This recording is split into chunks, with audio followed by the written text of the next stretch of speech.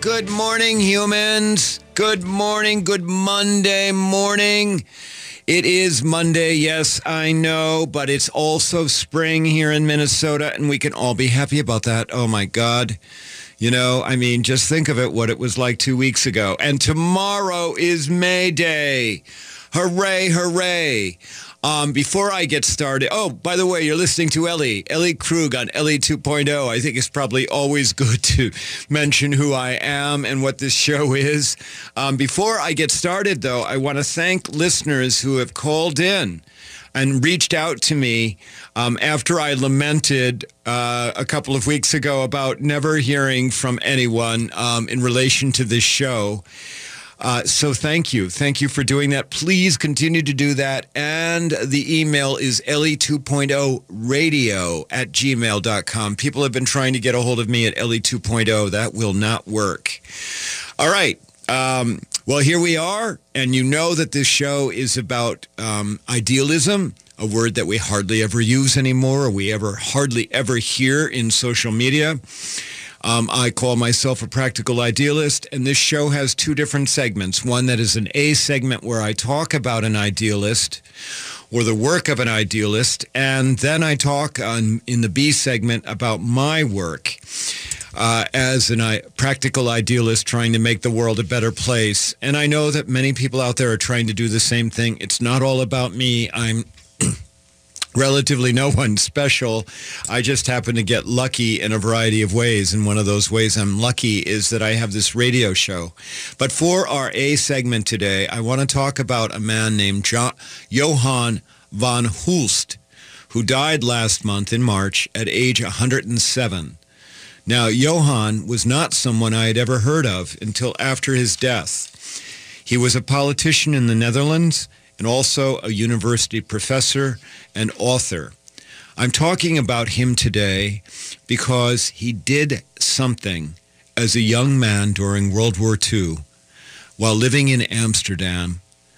That something that he did was quite remarkable. In 1942, Johan was the director of the Reformed Teacher Training College, a religious seminary on Plantage Middenlaan, a street in Amsterdam. And I'm sure that I'm murdering the name of the street. Plantage Middenlaan, excuse me. And I need to lay out and give you a word picture a little bit about the physical location of various buildings in this story. These are buildings on Plantage Middenlaan. Across the street from the seminary where Johan was the director was a building that served as the deportation center for Jews during the Nazi occupation. It was actually the first step that Jewish people in Amsterdam were sent to prior to being sent to concentration camps. So it was a processing building. Well, on the street, so across the street from the seminary was this deportation center. And then on the same street next door to the seminary was another building. And that building was a place where children of the Jewish families were taken while their parents were separated from them during the processing. So when Jewish families arrived at the deportation center, I know I'm making it sound so like normal, which of course it absolutely wasn't.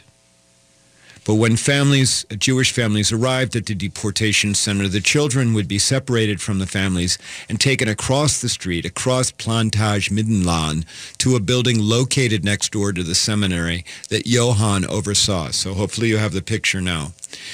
So you have two buildings next to each other, the seminary and the building housing the Jewish children.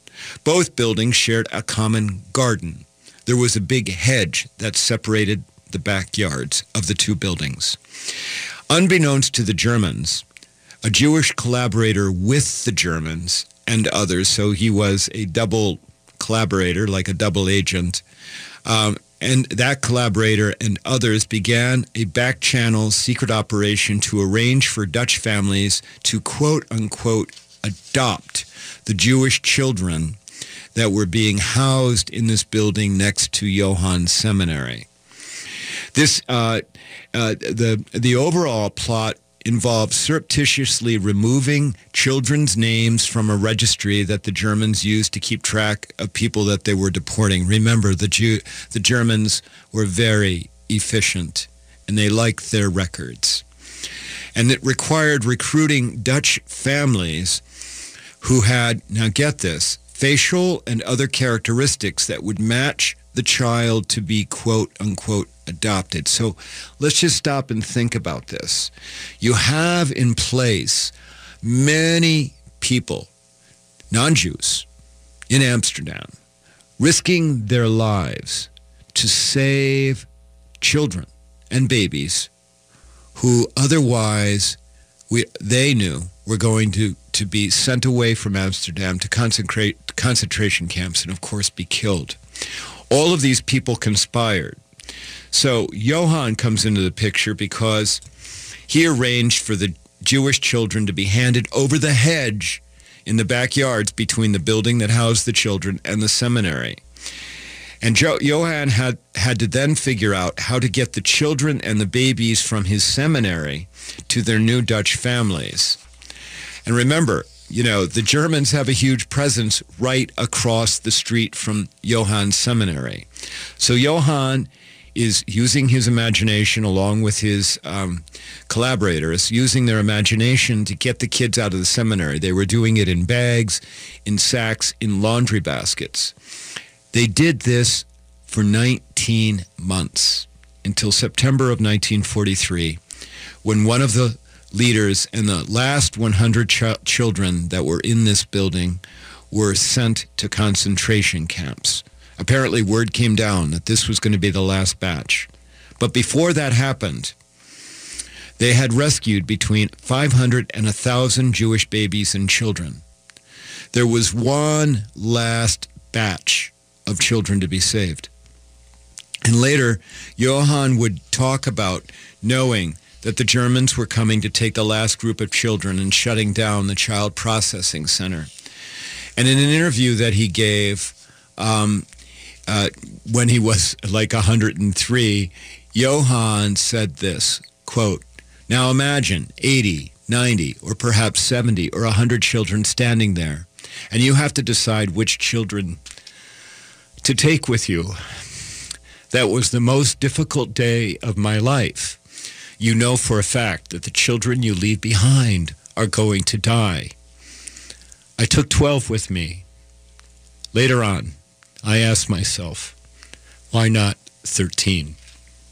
This man who had saved so many people obviously struggled with the idea that he had not saved more.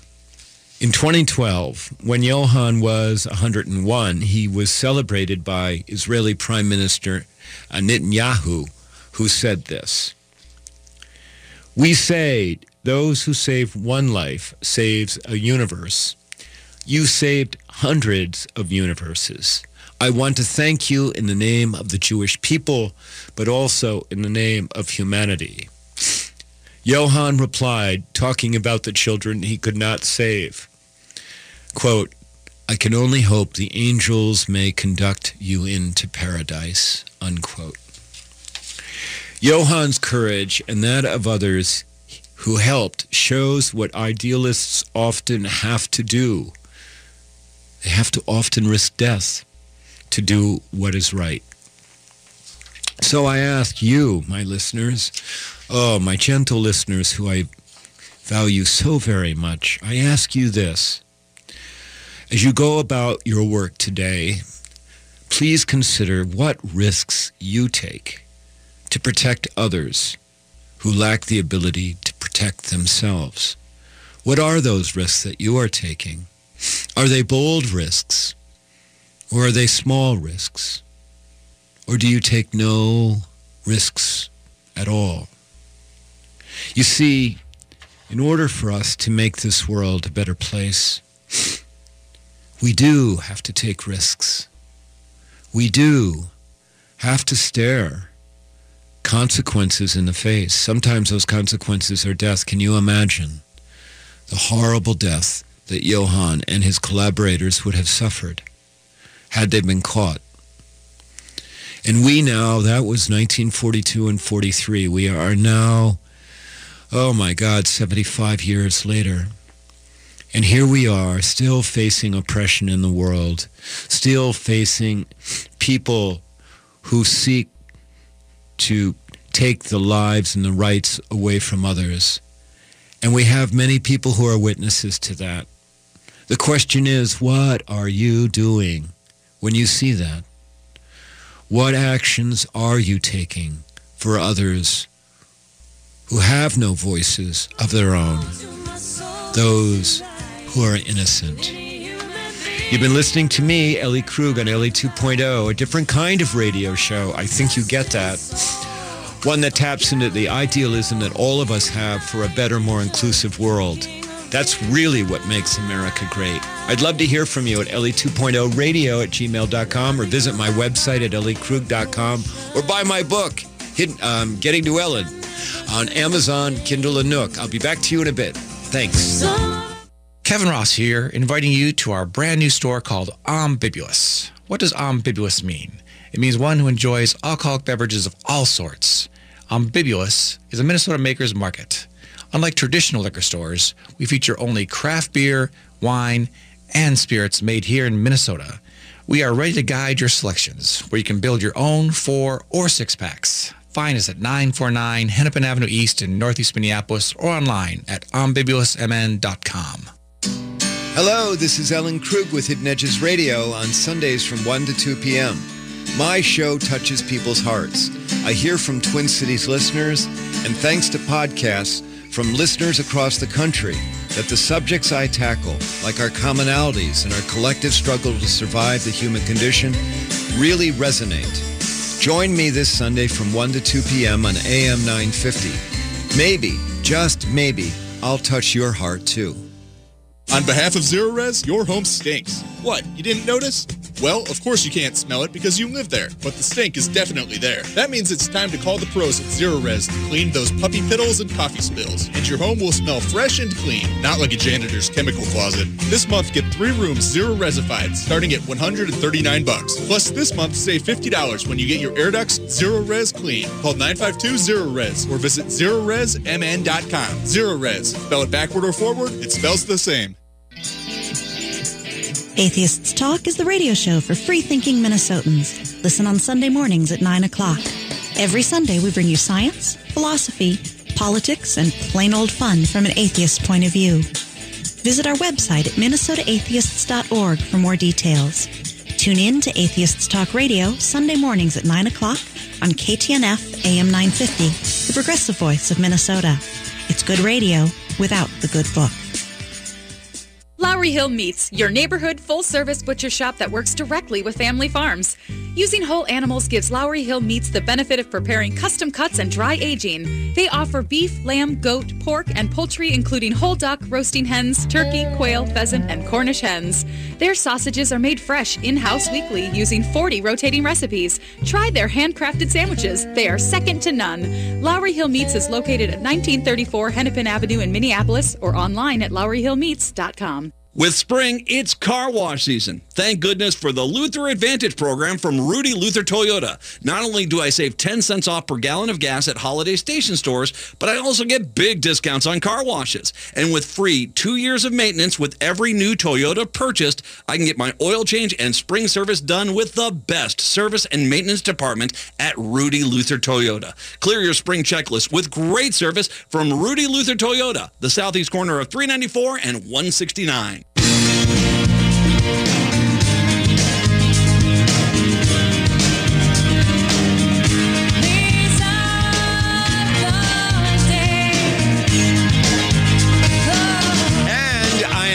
This is Ellie Krug with Ellie 2.0 radio on AM 950, the progressive voice of Minnesota.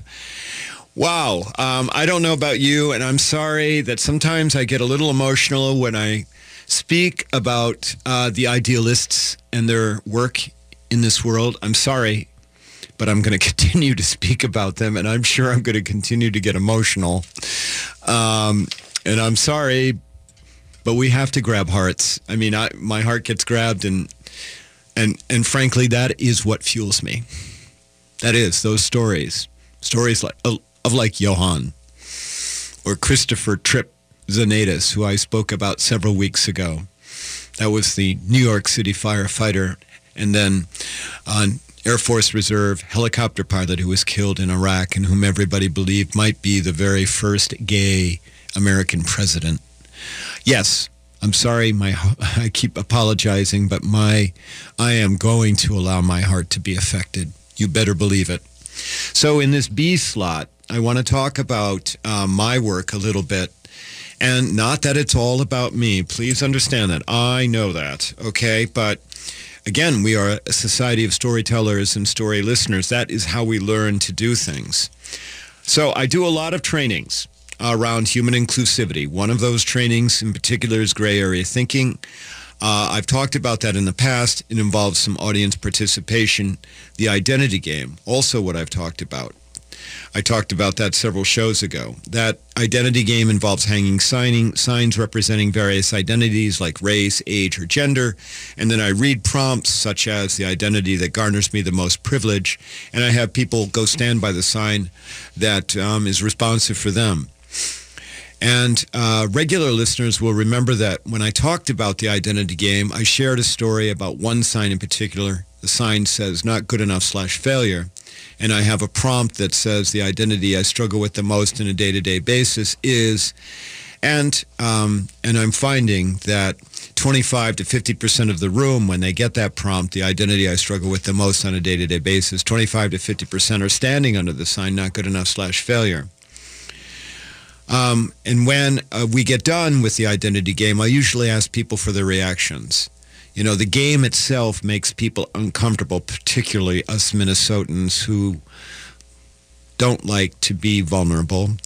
It makes people uncomfortable because it challenges us about how we see ourselves alone and in relation to others. And on a day that I gave, we did this exercise for an organization. We don't need to get into it, who it was. We had, we did the identity game, and the gray area thinking is the larger training. We had a great post-identity game discussion. It was challenging, but good. But as we were doing the discussion, one woman raised her hand and said that seeing a colleague stand under certain signs made her want to go hug that colleague. And so I'm like, well, go ahead and do that if you want. And the woman looked at me like, really? And I'm like, yeah, go do it if you wanted to. And I watched her get up and go to another woman. The other woman stood up, and there they were in the middle of the room, and they hugged. And I'll tell you, that provoked some emotion. That provoked some wet eyes. I looked around the room. I mean, we had about 100 people in the room. I saw some wet eyes, no question about it. And then I looked around. I asked if anyone else wanted to hug someone. And then another person stood up and went and hugged a colleague in the room. Again, more emotion. And wow, I said, this is what it's all about, bringing people together. That really is what my training is about. It's about breaking through the barriers that we impose between ourselves, because either we believe that we're the only one in the room suffering, or we believe that no one cares about us. All these things that we tell ourselves in our head that make us separated from other humans. Yep, and I'm going to call you out on it. Yep, I sure am. And that's why we do this. This is why we do my work. This gray area thinking, I cannot stress enough, is just a phenomenal way to break through barriers. So then I asked yet again, I said, anyone else want to hug someone? I mean, we're on a roll. And then I saw a woman in her late 30s, early 40s raise her hand. She got up, and I turned away from her to look to see where she was going to go in the room. And lo and behold, she was headed to me, to Ellie Krug. And she leaned in, and she gave me a hug. I mean, and it was a tight one. And I've got to tell you, I was shocked. So incredibly shocked. It's the first time that it ever happened to me in the middle of a training that someone would want to hug me. And you know what? It was so incredibly powerful and humbling all at the same time. I mean, my heart just, my heart grew. Holy cow. Wow. Right there at that moment. And you know, it's amazing what happens when we open our hearts, when we allow ourselves to be vulnerable, when we get out of our comfort zones, when we realize that we are not alone. I mean, when we have those realizations, it's about telling other people that I see you. I see who you are. I recognize you. And you know what? Seeing another human is far more significant than just simply giving them respect. I mean, respect is tied up into that, no question about it. But seeing a human, and I'm not like talking about seeing someone get on the party bus, woo-hoo, celebrate me, blow off the fireworks, party, party, party. No, I'm not talking about that at all. I'm talking just about simply seeing someone just for who they are, that they have a place in this world, that they are valued, that their place exists, and that they deserve it. As all humans deserve a spot at the table. All humans deserve to be seen. And that's really what this identity game brings out in people. And so just the act of being able to see someone is so incredibly important. Now, I continue to be on this journey, and I am a 61-year-old transgender woman who looks female. If you're on Facebook Live right now, you're looking at me. I don't look too bad today. But I have my moments for sure. Who sounds like a man. And I am on this incredible journey where people allow me to enter their hearts and their minds. I say that I'm incredibly grateful to be able to occupy just a portion of someone's brain for even a few minutes, just as you're allowing me to do that right now as you're listening to me on the radio. But for me, it is a journey of self-discovery. I don't have all the answers at 61. I mean, I'm providing some of those answers for other people. I have some answers, and I am sharing those, but I am still learning things every day. I'm learning things about others, and I'm learning things about me. And for the ability to be on that journey of self-discovery, I am so incredibly grateful and humbled. What are you finding on your journey? Because you're on one. You may not think so. You may think I'm in the same routine every day, and you may be suffering right now for a variety of reasons. Unhappy marriage or relationship, afraid about a health issue, afraid about money, that kid that just won't quit for whatever reason, and not in a good way. Yep. We're all there. We're all doing that. And all of that is part of a journey. It's just that when we get caught up in our journeys, we get tunnel vision and we don't know what it is that others are going through. We can't see it, in part because we won't share it, because we won't let our hearts, our empathetic hearts, which I just know everyone, all of you listening right now have empathetic hearts. We are so afraid to allow those hearts to show up. We are. I mean, some of us are just so afraid to just say good morning. Hi. How are you? How was your weekend? We're so afraid. But you know what? When we do allow ourselves to show up, when we do permit ourselves to be vulnerable, incredible things happen. Like you get a hug in the middle of a room of 100 people. If you like what you're hearing from me, please visit my website at elliekrug.com. Please sign up. You can go there and sign up for my newsletter, The Ripple. It comes out every month electronically. We are approaching 4,000 people on the mailing list for The Ripple. I share stories about human compassion and inclusivity. And you can email me at the station at Ellie2.0radio@gmail.com. I have my days when I run out of steam, when things are so daunting and when they're overwhelming. But you know what?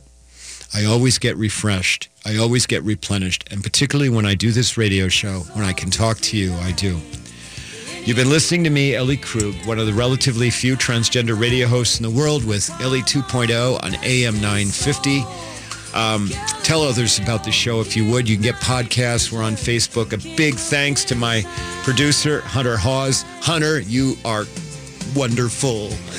And I'll be back next week with more stories about idealism and about trying to change the world. Thank you.